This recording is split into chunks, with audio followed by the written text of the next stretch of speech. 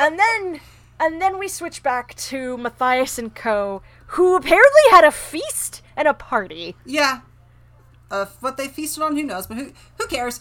Because they are sleeping off the feast, and his reverie is disrupted when Log-a-Log reports a very distressed sparrow at the edge of the woods.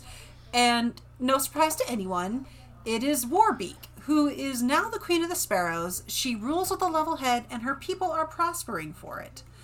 And I like that, like, a lady ruler, like, we have two women now who are ostensibly running things in Redwall, and they are both being portrayed as, like, they know what they're doing. They are, like, clearly being the best for what's happening right now.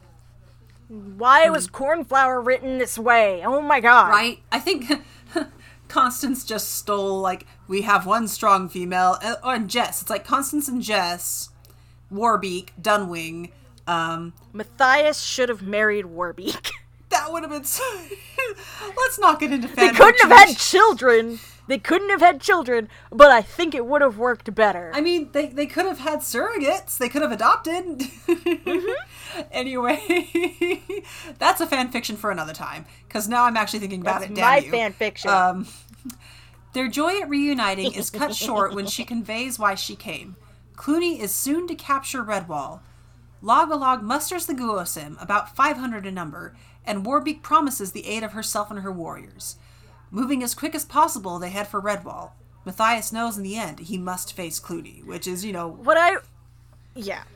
We all know that this is what it's coming down to. I really, really like how, like, she is, like, just at the edge of everything. Like, she doesn't want to come into this encampment because she doesn't know what the shrews are going to do, and she's only one sparrow. Mm-hmm. But she is, like, doing what she always does, which is, like, fluttering around and, like, just basically, like, making sparrow noises. Mm-hmm. Like, hello, please pay attention to me. I know Matthias is here, Jesus. Yeah. And like, all of the shrews are like, we can't make heads or tails. And then, like, Matthias just comes over and starts, like, they wrestle around like old friends, because they are very, very good friends at this point, which is still weird. I don't like it, but... It's still really weird considering everything that happened before, but I think at this point it's one of those things about war where shit is just very weird and complicated. And you make especially friends in relationships the weirdest places. Between people. Mm-hmm. Yeah. Relationships between people get very, very weird when it comes to war and trauma. Yeah. So, but, like, they're speaking sparrow with each other, and all the shrews are just like, what the fuck? Because it's implied that, like, most, like, rodents and other mammals can't talk that fast. I suppose so, because, like, if you think... Even though they can speak bee? I guess... No, I'm just imagining, like, the shrews dancing back and forth as they're speaking to the bees. I speak to the bees. I am the Lorax, and I speak for the bees. I am the Log-a-Log, and I speak for the bees. Anyway. I am the Lorax, I imagine I speak it would be for a my case... knees. I imagine it's a case of, like, the sparrows, like, they probably have more, like, a chirpy language. Like, they don't... Like, sparrows have tongues, but they're not, like, tongues like we have that make, Yeah. So, my theory is like, they chirp well, and probably talk more like... mice also can't speak words. Yes, but they're more mammalian, so it's easier to let it slide? Listen, we're justifying a fantasy world thing here. It's never gonna go well. We're not gonna think about it too hard. So, but I don't know. The way that Brian handles, like, the sparrow language in this book is bad. It is very bad. I will not... It's just bad. Yeah. So, back to Redwall. Clooney's pan. We've been at this for almost 3 hours now, and I still can't talk. Clooney's plan goes off perfectly this time. Everyone is captured and dragged outside. Clooney goes into gloat and loses his temper and mind a bit at the tapestry of Martin.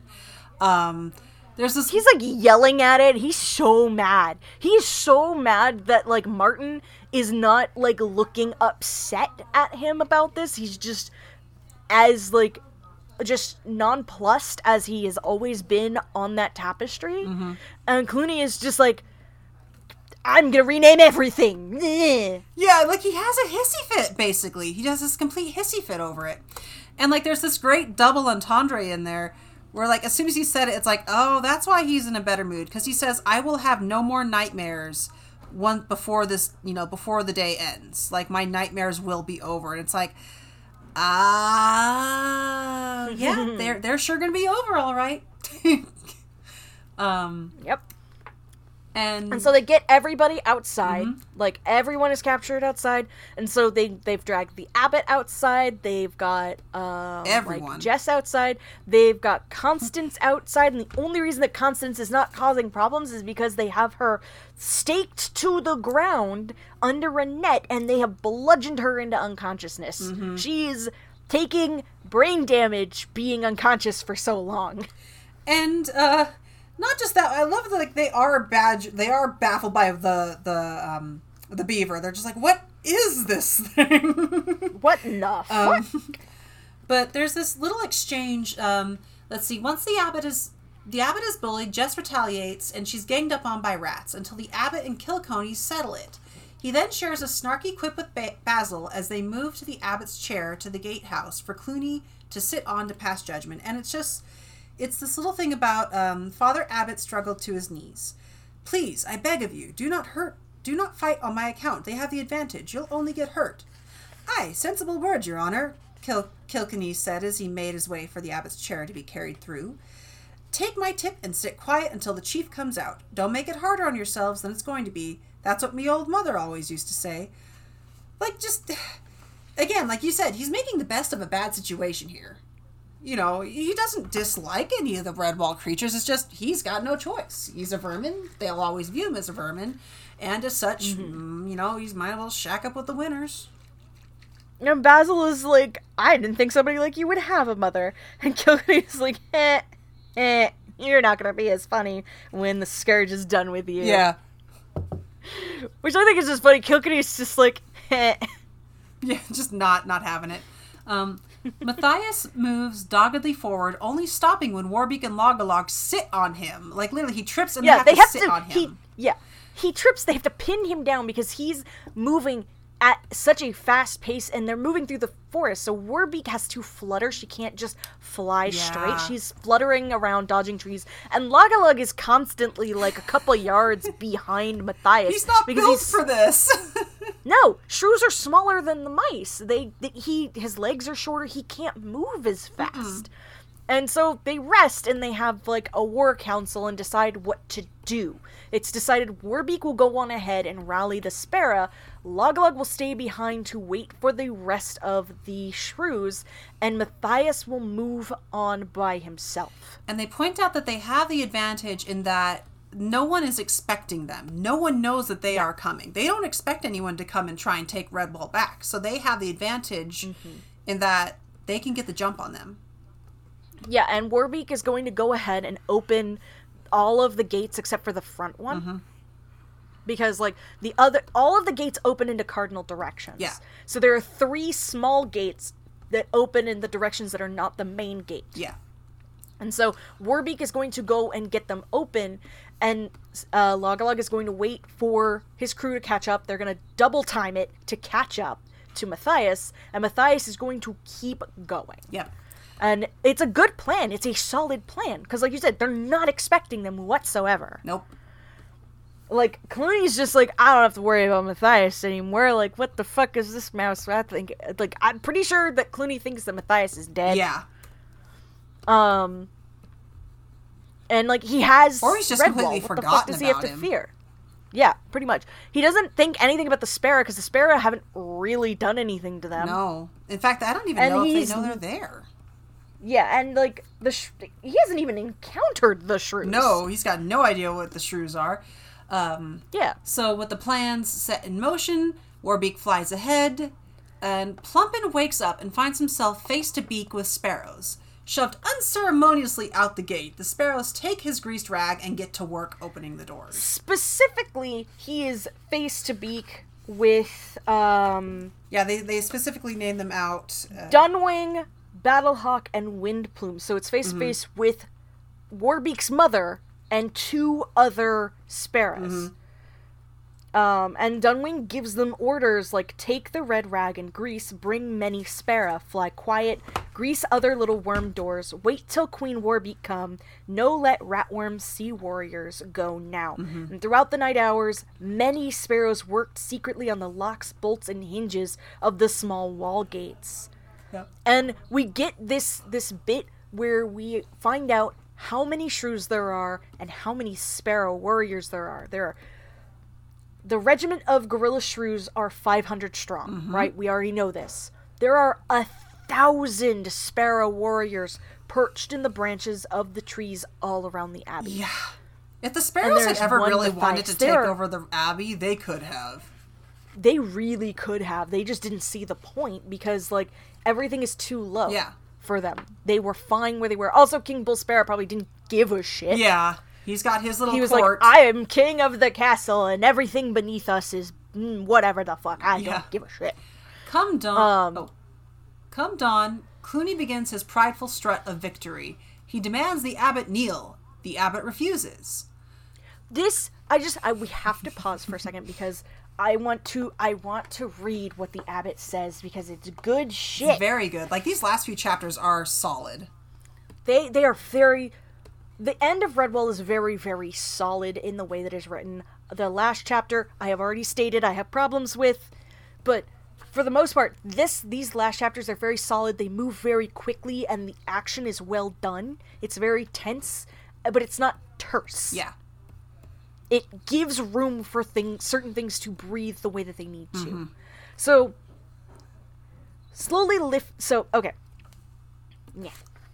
Let me start here. You can do it. Regally he swept through the ranks of both sides, looking neither to right nor left. Mounting the dais which had been set up for his use, he swirled the sinister cloak about him and sat down in the abbot's chair.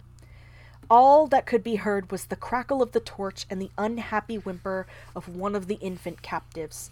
He sat impassively, claws gripping the chair arms, visor lowered. Slowly lifting the visor, Clooney allowed his single eye to rove around. It came to rest on the abbey leader. You, Abbot Mouse, come here. With 2 rats flanking him, the Father Abbot stepped forward in a slow, dignified manner. Even clad in his nightwear, he radiated calm and fortitude. Clooney sat back, sneering openly. Ha! So this is your leader? A little fat mouse in his nightshirt. What a fearsome warrior he looks. Well, what now, Mouse? Are you going to go down on your knees and beg for your life, old one? Abbot Mortimer stared calmly into Clooney's savage eye. I will never bend my knee on my own behalf. However, if I thought I could save the life of one of my friends, I would gladly fall down on both knees. But I know you, Clooney, better than you know yourself. There is not a scrap of pity or mercy in your heart, only a burning desire for vengeance. Therefore, I will not kneel to one who is consumed by evil. Clooney sprang to his feet, trembling with rage. Kneel to me, Mouse. Kneel, or I will kill you, he stormed.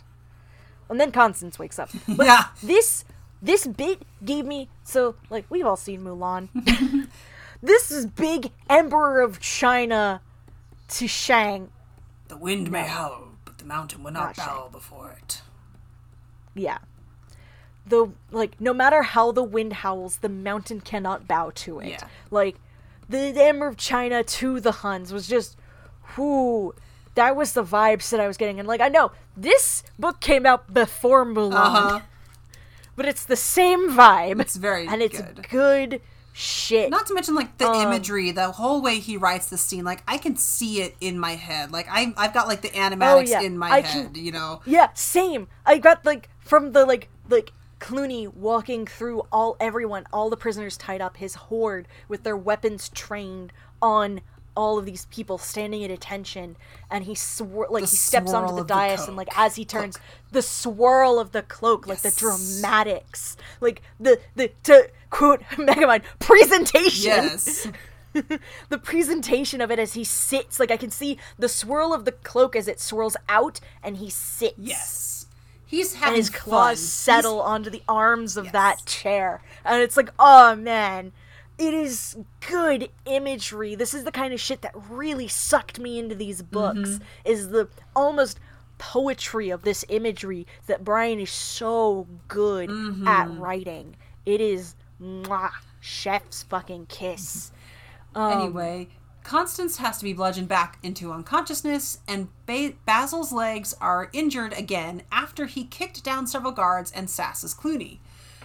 Like, he's basically like, you're not going to be able to use your legs when we're done. Yeah. Basically.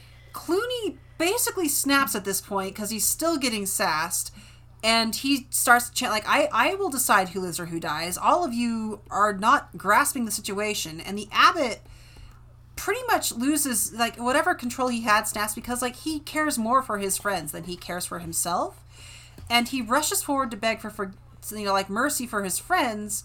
Clooney whips him with his tail and starts to chant, kill, kill, kill. And just then, a voice rings out. And stepping down from the abbey door is the warrior. I am that is. Martin Matthias. He is the warrior, and his fight is with Clooney. And this scene is very good. Shit. We get, like, good scenes back to back in this chapter. It's very delightful. Like, honestly, like, the entire last of the book, like, I could just read the whole thing out loud. It would be top tier. Just all of it top tier. I'm not gonna. But, like, we get, like, suddenly a thunderous voice was heard. Clooney the Scourge, I've come to settle with you. And, like, Clooney was lashing at the abbot with his poison-barbed tail. And it just drops. And, like, Clooney's voice is shaking as he asks who the warrior is. And he says, I am that is.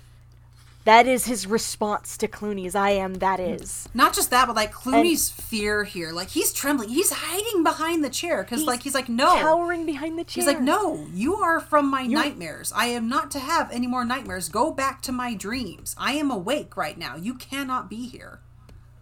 Yeah, and, like, he just comes, like, Matthias comes out with a sword. He points his blade at Clooney and says, I am that is. Martin Matthias, call me what you will. It was long ago written that you and I would meet, rat. And, like, this is when all hell breaks loose. Yeah. This is when all hell breaks loose because frog blood, I don't know if it is a rat or a stoat, just springs at Matthias, but then he is slain immediately. And Matthias is like, I will slay any invader that moves. Clooney, this is between you and me. And then the Joseph bell begins tolling. And Sparrow warriors swarm the courtyard. And, like, they are obscuring the skies of the abbey, and they land in droves around the parapet. And the grounds are suddenly swarming with gorilla shrews armed to the teeth. They are and Matthias is whirling the sword. Yeah. Matthias is whirling the sword above his head as he roars out his battle cry, Redwall, Redwall, strike for Redwall. And again, all hell breaks loose. Everybody starts fighting. They set free, like, everyone. Like, the defenders are freed. They pick up anything they can use as a weapon. We get some very good, weird descriptions of, like, weapons that some of the people are using. Like, some of the named characters start using. Yeah. It is so good. And, like, the rats, the ferrets, the weasels, and the stoats all have to fight with a ferocity born out of desperation. Because they know this is it. This is it. And they know that if they don't fight as hard as they can, they're done. Yep. There will be no mercy. There will be no quarter. Yeah. But we get this bit as we get another unfortunate... He calls the Sparrows Braves. Yeah. The Sparrow Braves, which is a outdated racist term for Native Americans, specifically warriors. This is why there's a lot of, like, controversy around the name of the Atlanta Braves, and which are a sports team. Yeah. I mean, at least I'd say that's still marginally better than the Redskins. Nah, it's still all bad. It's bad, but it's like, can we not? Anyway. It is all bad. Kilconey is killed by Matthias when Clooney uses him as a distraction, and all I put in the notes was a sad emoji. But I'm like, the scene of, like, Clooney plucking the blazing torch from Kilkenny's grasp and flinging it at Matthias, and Matthias deflecting it in a shower of sparks with his shield. And, like, Clooney pushes Kilkenny into Matthias, and, like, Matthias just cleaves him in two. And steps over him, whirling his sword as he pursues Clooney. That entire scene, like, yeah, Kilkenny is dead. This is sad. I am upset. It just, as I was reading, it was playing out in my head like it was animated, like it was The Secret of Nim. Like, you know, when you see the rats fighting, it played out like that in my head, and it was just so cinematic. And I was like, this is such a small bit for this to happen with, and just the rest of this chapter is like that. It is so good. So, Clooney tries to hit Matthias with the poison tip of his tail. Matthias chops it off. Grabbing an iron barb, the two go at each other with vicious intent. Clooney was not expecting Matthias to chop the end of his tail off. And, like, he doesn't get a hit on Matthias with it either. He keeps blocking it before he finally cuts it. And, like, when Clooney grabs this iron barb and they are just going at each other, like, my brain had this thought, like, there are some big Boar the Fighter parallels when he was fighting on the beach. Because it's just him and his enemy. It is Matthias and Clooney in the midst of this battle. Yep. It is just them. Yep. No one else really matters to them at this moment. They are focused on each other. And then we get, like, the fun, like, weapons that people... Yeah. Jess Squirrel is using a heavy iron chain. She's just swinging around like a deadly flail. Ambrose Spike is Sonic the Hedgehogging his way around. And Silent Sam is just pushing him around with a stick so that he goes in certain directions. Yes! Just like... Sonic the Hedgehog. It's really, really good. And the fact that Silent Sam is the one pushing him around and directing him where to go is just like, oh my god. It's very funny. It's very funny. Like, Spera are, like, grabbing vermin and dropping them in the pond. Where the fish are having a merry time eating them. Yeah. A bunch of otters just absolutely massacre a bunch of ferrets. It's real good, and we get, like, there's that, and then it hops back to Matthias and Clooney, who are scoring very deep and heavy wounds on each other, but they're neither of them are backing down or giving in. And at first, like, Clooney tries to hide in, like, the abbey itself behind the door, but that doesn't work. And Matthias manages to, like, kick his shield up into Clooney's chin. And cuts it too, yeah. Yeah. And then they both of them, like, fight their way into the bell tower, where Friar Hugo is. And Friar Hugo hides because he's terrified, obviously. Because Friar Hugo was the one who rang the bell. Yeah. Because obviously the Spera had come to Friar Hugo and let him know the plan and said, this is the cue. This is the cue for us, for go.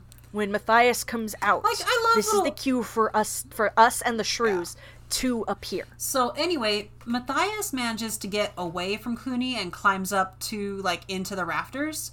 Well, poor brother Hugo after Clooney tried to, like, choke him out on a rail. Oh, yeah. Poor brother Hugo sneezes. So, like, sorry, I got ahead of myself. The two have a moment's breather before Clooney catches the hiding Friar Hugo. Threatening him, he gets Matthias to promise to come down, because he's like, you know, Clooney has no honor, but he knows he can manipulate creatures like Matthias, who do have honor. And Matthias basically says, like, I will come down on my honor, but only when you let Hugo go. So Clooney lets Hugo free, and Matthias waits for Clooney to get to the center of the room, where he then drops the Joseph bell on him, killing him once and for all. I want to read just that bit. Really quick, I want to read it. It's good! I know. It's good! I know, but and it's the climax of this scene! I'll tell you why I'm giggling once you're done reading it. I know why you're giggling, you fuck. For those... Okay, go ahead. So the scene, like, as it starts, is like Matthias is basically bartering with Clooney and says, how do I know you're going to keep your word that you will not kill the friar if I come down? Set him free first. And Clooney is like, yeah, all right, get the fuck out of here. Because there's nowhere else for Matthias to go but come down. Because if he goes up, jumping is death. So it's death either way. You know, he thinks he's won. So he says, "Get out of my sight, you sniveling little wretch," he grated, thrusting Friar Hugo away from him. The frightened mouse dived back underneath the stairs.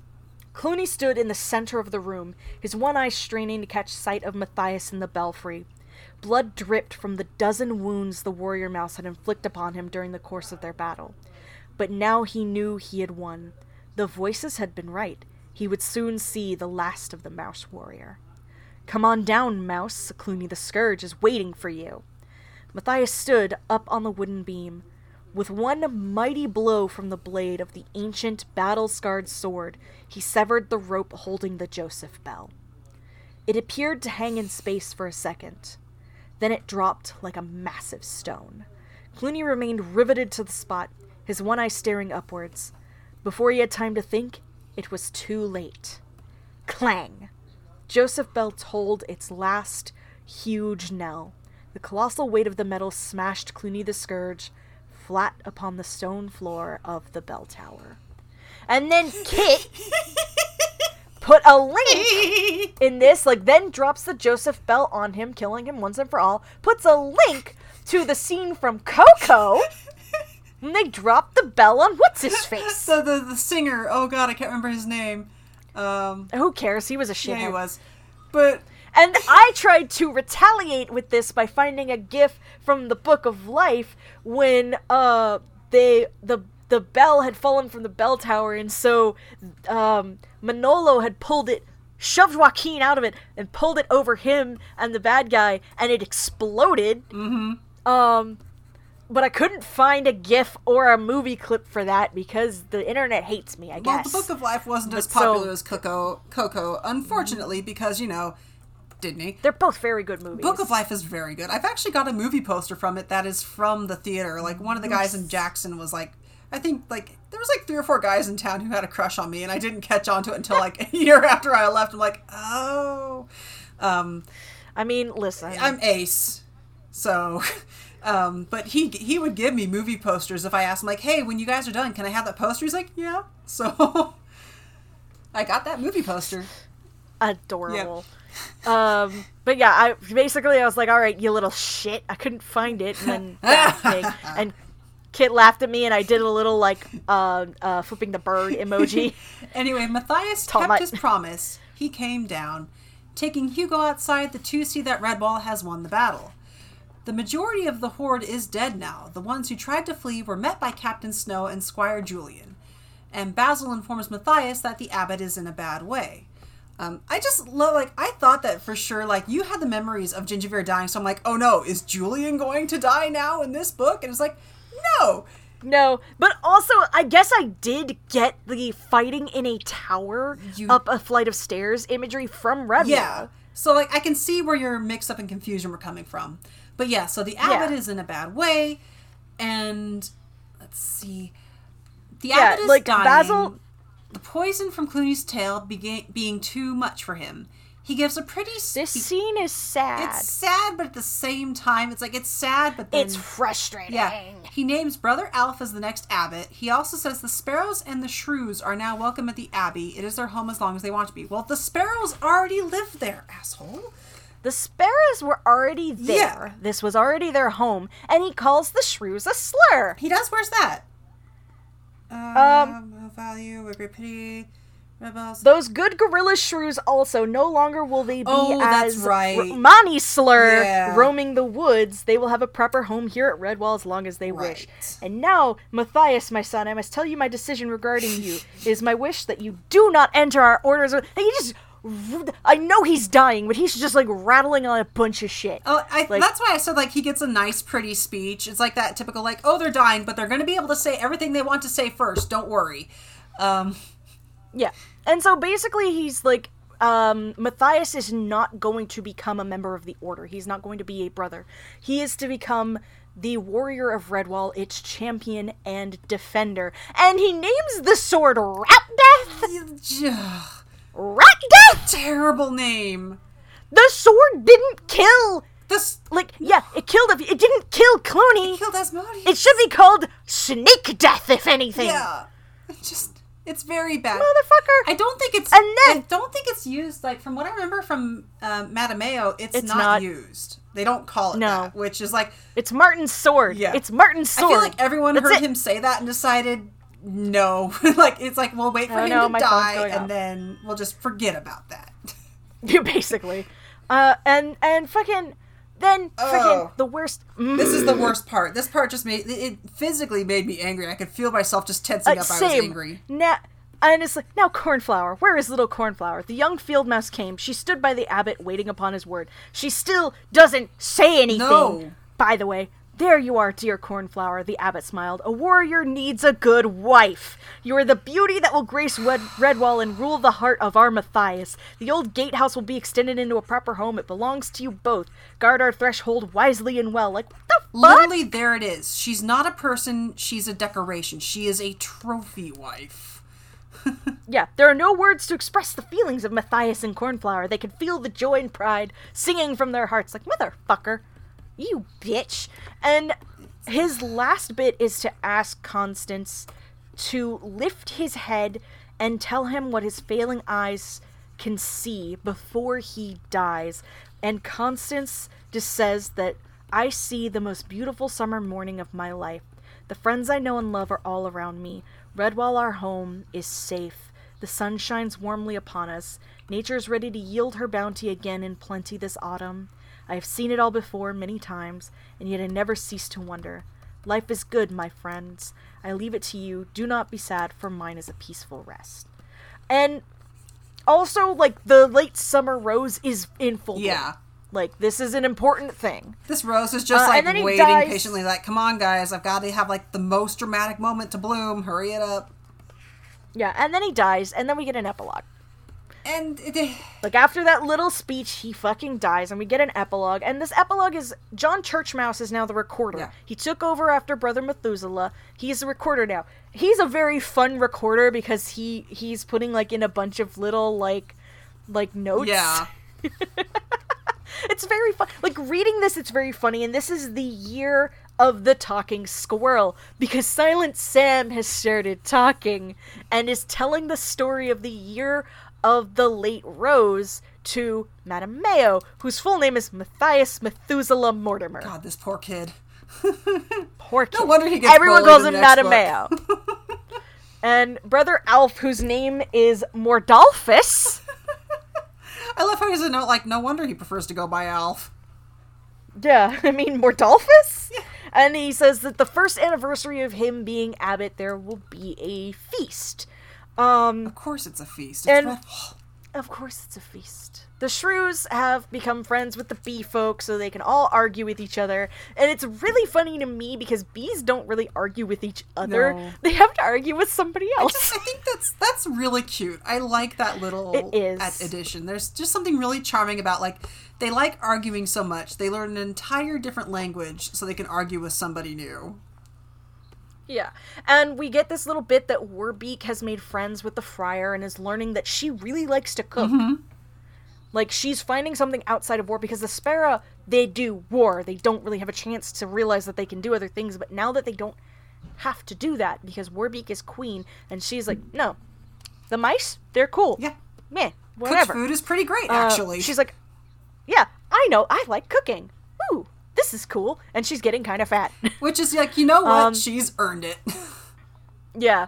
And, I really like that Basil, like, so Basil is fetching Julian and Captain Snow, and I added a bit to this. Kit didn't put this in here, but I thought it was a thing that needed to be in here. He is calling the anniversary feast a regimental reunion, because this is also the anniversary of the end of this, honestly, short war. Mm-hmm. This is the anniversary of the final battle. It is the anniversary of Matthias killing Clooney, the anniversary of the Abbot Mortimer's death, and the anniversary of Abbot Alf becoming abbot. There are many things happening here. Yes, it is a very busy day. Yeah, Dunwing and some of the older ladies are out gathering flowers. It is a good... I bumped my mic. It is a good day. Take a shot! And it is Listen. We're gonna have to add that to the drinking game now, you know. God. It so much. It was. The Joseph bell was melted and recast as 2 smaller bells, the Matthias and Methuselah bells, rung by Tim and Tess, John's 2 children. They have grown quite sturdy over the past year. They are Abbey bell ringers. The crops are growing well. The fruit trees and bushes. Bushes. A good butch harvest this year. Damn, all those bug meetings. Brian would never, unfortunately. Yeah, the grass is green, the sky is blue, the honey is sweeter than ever before. I will finish my writing now and go to prepare myself for tonight's festivities, which will be held in their usual place, the Cavern Hole in Redwall Abbey. Please be sure to visit us if you are ever passing. John Churchmouse, recorder, formerly of St. Ninian's. The last line in this book is, "Here ends the story."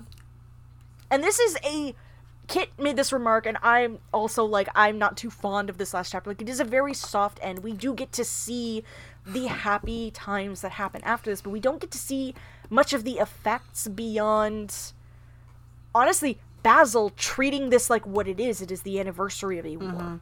And, like, we do see some of it in the next book, like the expectations placed on Matimeo. Matameo. Yes. I'm going to keep butchering his name. I'm sorry. I don't think it matters. I think it's either way. I'm going to say Matameo. You're going to say Matimeo. Yeah.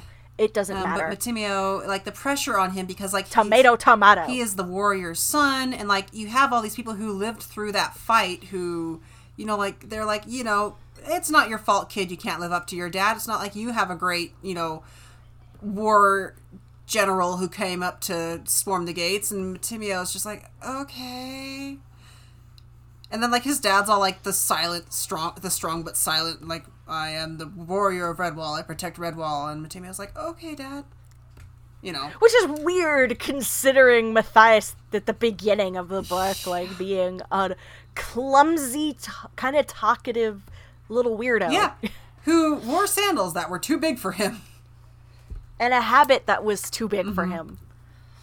And now he's this strong warrior who has come into his own over the course of this. And I think it's just the confidence that helped him with that, because he didn't change size. No. It's just he's carrying himself properly now. Yes. Yeah. When you carry yourself with confidence, you seem larger than you are, because you are not putting out this vibe that you are small and you should not be noticed. You know? Posture has a huge impact. Yeah, and I am excited to get into Matameo. I know when I read it when I was younger, I wasn't that into it. Like, because it felt like a weird continuation. But I think it's just because I didn't understand the nuance of the years that happened after war. And at the time, I really like the villain in Matameo, and I'm looking forward to, like, reading it again, because, like, this is a case of Brian pulling out something that we would have not thought about. Like, everyone, you know, like, you'd think, like, oh, Chicken Thief is dead, but no, he's not. Yeah. So...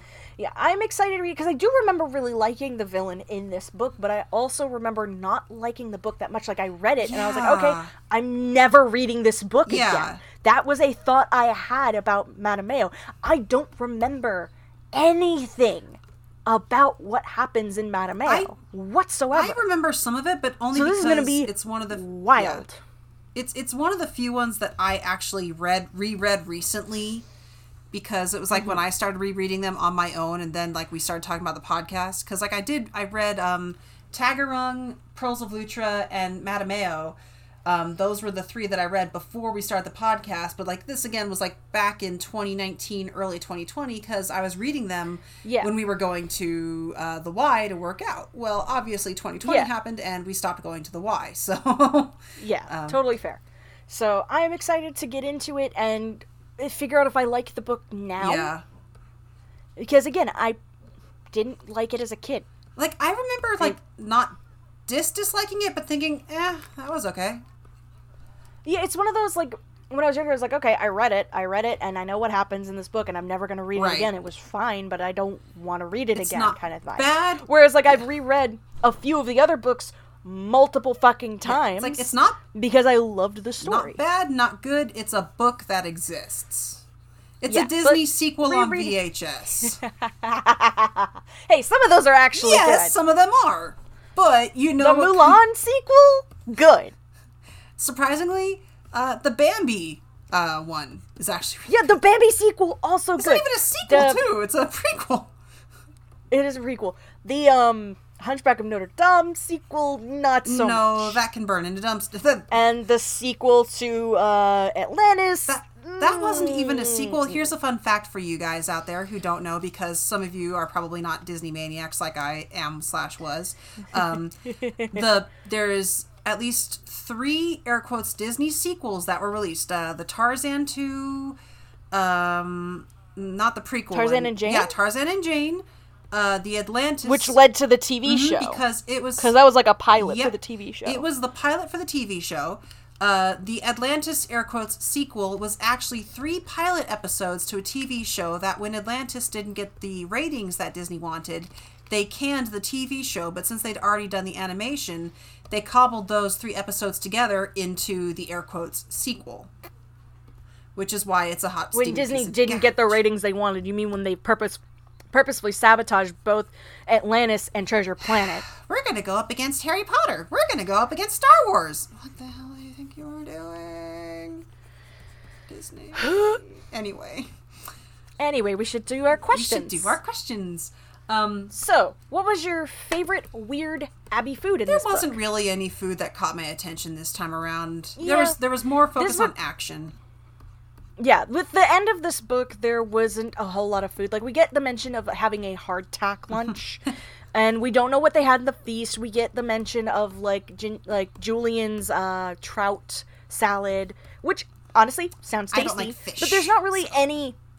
I don't like fish, so... I know you don't like fish, you weirdo. Listen, I'm texture listening. bad, taste bad. That's fair. We need to get you, like...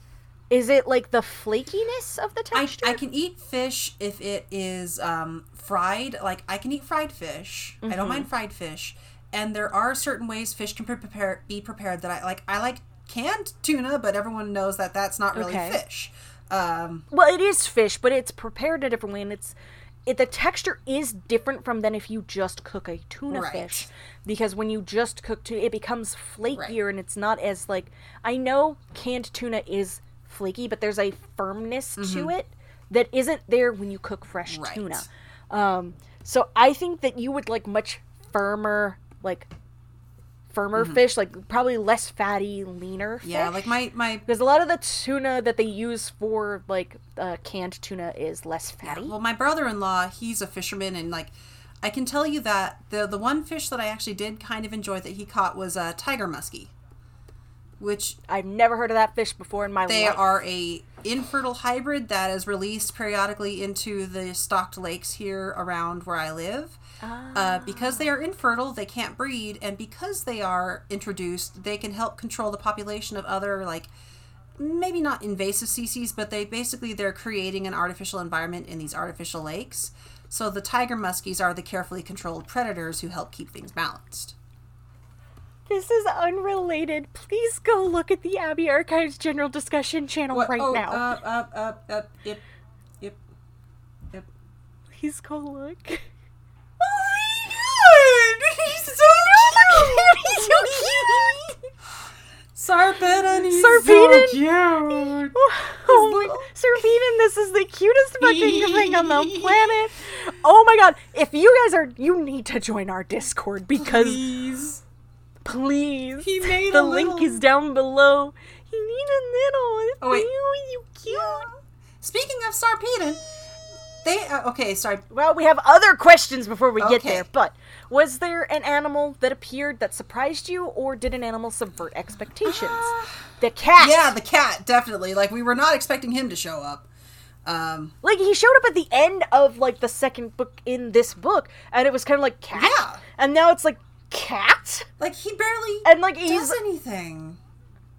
Yeah, and also, I really, really am interested in, like, at what point in, like, Gingivir's line did they go back to war? Yeah. Because, like, Did they go back to fighting? Did they become knights? Because being a squire implies that they were knights. Yeah. When did that happen? I want to know that. When did that happen? And because Gingerveer was a pacifist, he did not want to fight. I wonder if we're going to get that in any of the books that are between this and between Mossflower and Redwall. I wonder if we're going to see any more of the Gingerveer line between then and like other books, because it would make sense. I mean, like, why not flesh them out? Because he had these 2 books to use as guidelines, so yeah, especially considering like the farm is not that far away from the abbey. We figured that out. It's like a day away. Yeah, it's really not that far. Roughly. Yeah. So it's like, what? I want to know. I want to know. Brian, I want to know. You gotta get the Ouija board set up. You need to fucking tell me. Anyway, what's your favorite part of this part of the book? Okay. My favorite part would probably have to have been the way they wrote, like, it's honestly like the very last scene where he drops the bell on Clooney. I love that whole build up to that end right there, because I love play on words and like promises, like, yes, I did come down. He never promised when he'd come down, you know. I love or how. So I love things like that. As you know, I am basic. Oh, did my tower go? Okay. My favorite part was when he slew Asmodeus. And we don't need to get into that again, because I've already gone into it. Everything I said, that's why it's my favorite part. I didn't say a word. It's good. Anyway, so, from Sarpedon on Discord, thank you for submitting some questions to us. In Redwall, Clooney thinks that he'd like to learn to play chess as he'd be unbeatable. What do you think they'd have as the chess pieces in Redwall, assuming the rules are the same, but the pieces are all named and carved differently? I can think of 2 off the top of my head, a beehive and a bell. I think we would also have, instead of like a king, I think it would be the abbey. Yeah, and Martin would be the queen. So you'd have the sword for the queen, the abbey for the king. The bishops could be... Do you think they could be the bell? Because that would be like a representative of the abbey as well. Or it could be... Oh, no, it would be the bishops. It would be the abbot's chair. Would they be the abbot's chair? I think so. I don't. I think maybe like the bishops would be maybe like the otters or the squirrels. Okay. Well, we know the knights would be the knights could be the otters. Mm-hmm. And I think the rooks would be like just mice. Yeah. I actually think that the knights would be Martin. You think so? But then who would be the queen? I don't know. Because I don't think it would be called the queen. Maybe the queen is like the champion. Yeah. So what would the knights be? Well, that's why I think they would be the otters, because the otters are usually like, oh no, badgers. Oh, yeah, you're right. Yeah, the knights would be badgers. Knights would be badgers. Let's see. And would it be the same on both sides? Like, what is traditionally like the person like? So I know traditionally one person gets black and one person gets white, and it depends on like who challenged who or who's on what side of the board or something. So which? And I don't know enough about chess. Same here. I don't have the head for it. I don't. Time to Google chess. Give me the wiki page for chess. Chess, Wikipedia. Here we go. Okay. Do reading. Do. Ba.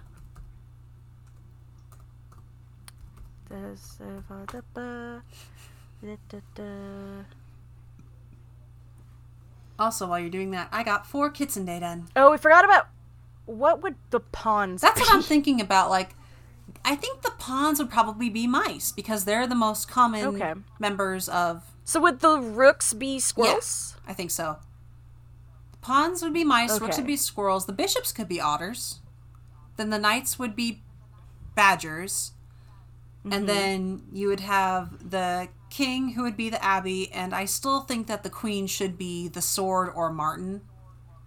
I think it would be the sword because it's called the champion. Right. And the champion is not always a mouse. So the sword Case in point, stares at twist. Let's see. Setup.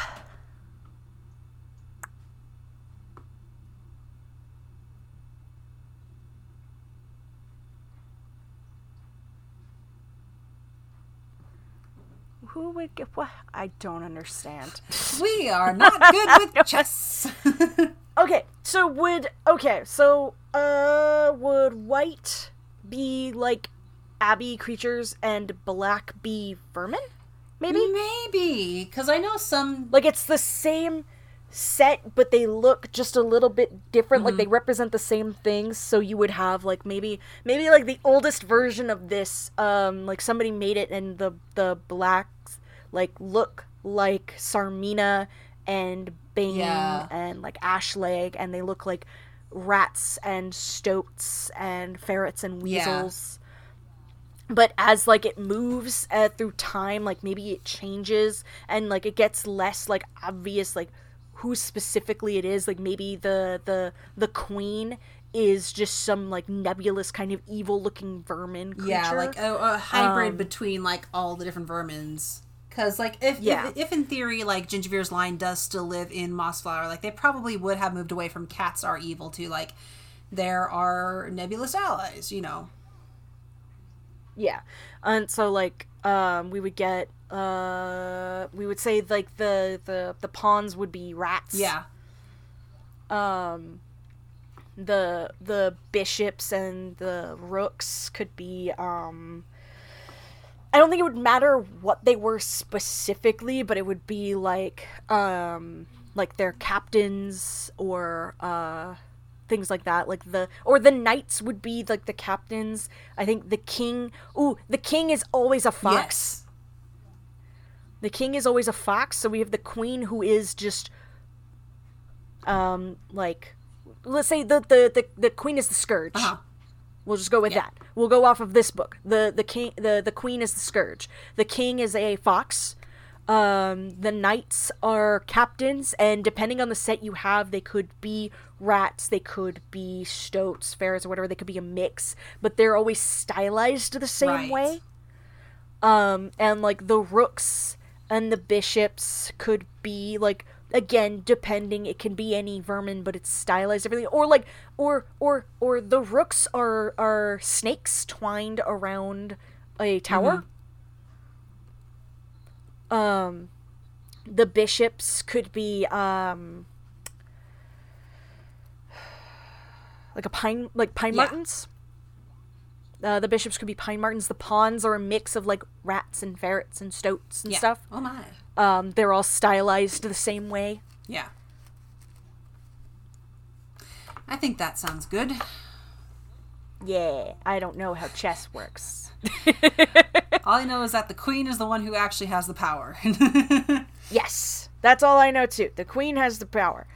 So we've got the queen is the champion and the scourge. Yes. And like, it doesn't matter like who plays which side, because it's not necessarily specifically being like, oh, well, this is a battle of good. It's just, you're playing chess, and this is just what the pieces happen to look like.